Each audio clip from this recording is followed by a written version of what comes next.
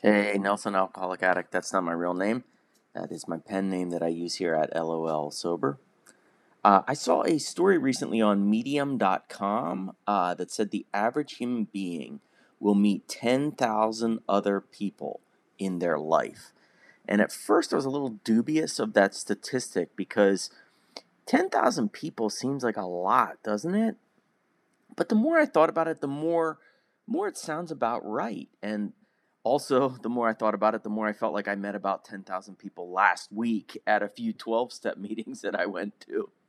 But in all seriousness, I started to do the math on it. And if you live to 75 years old, it's about 133 new people per year.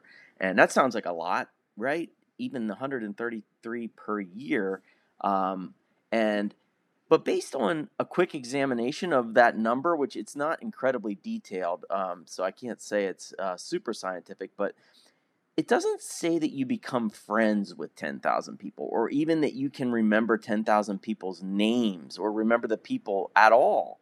It's just that you met them. So I'm guessing that if you include every person you chit-chatted with on an airplane or at a doctor's office in the waiting room or in line at Walgreens or a guy delivering mail that week to your house, that starts to add up. And so I can kind of see it, it's a one new person every 3 days or so. And I feel like I do say, hi, my name is Nelson H. To somebody new. I don't say that. I say my real name, but that would be weird. But so then when you start to think about all the kids you met when you were younger, and that then you probably got to know some of their parents, and then you got to know all of the people in your neighborhood, and all the kids at your elementary school and middle school and high school, and then you think about every sports team or activity you participated in, and the coaches and the parents. It's a lot of people. And then if you went to college, you do the same thing. And then you think about every workplace you've ever been in, every apartment, every house you've moved into. Um, I won't go on and on. As you can see, that I think that figure is about right, probably for most people. And okay, so now let me get to the part that really interested me as an addict and why I'm writing about it and talking about it today. Is first of all, I think participating in recovery programs, like really participating, I think it raises that number from 10,000 to much, much higher. And because in my 13, I've been sober since 2008, so a little over 13 years. I think I've probably gone to about 4 meetings a week, and that puts me at roughly 2,800, 2,900, 3,000, something like that, total meetings. And that's a lot of sober people that I've at least been introduced to, or introduced myself to.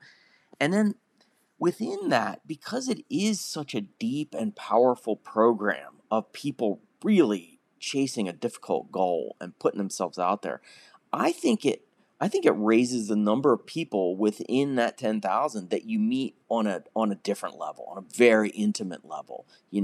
If you're in sobriety and you're listening to this, think about the number of people who you've met at meetings who really put themselves out there and reveal some of the most painful things a person can possibly reveal. And then you compare that now, then that's that part of your life, right? If you're in sobriety, then there's like just your everyday life, and then compare the number of people who you met who cried at a meeting and said something really painful and put it out there and asked for help. Now think about that in your everyday life, and for me, it's no comparison. It's a wild contrast. I was at a meeting recently where three different people um, broke down in tears as they aired out incredibly difficult circumstances in their life, and it was a beautiful reminder of the safe place that recovery can provide, and it's unlike anything else in my normal life. So that brings me to my most important point. The Medium story goes on to discuss how few of those 10,000 people truly end up being impactful in most of our lives. The article throws out a couple of numbers. Like one is that the article suggests maybe you only encounter about 10 of those 10,000. 10 people out of 10,000 who are truly impactful on your life. And it says like maybe you're a super outgoing person and maybe that number gets to 25. I can say this with certainty. I have met way more than 25 people just in recovery who have been truly profound influences in my life. I'm not talking about people I exchanged numbers with and occasionally hung out with or saw at a meeting once in a while. I'm talking about those people who have been profound influences, who I will remember forever, who helped me work through something very difficult, you know?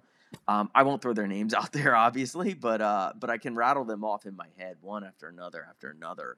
And I would put that number close to like 50, like honestly, 50 people who've actually helped change the course of my life.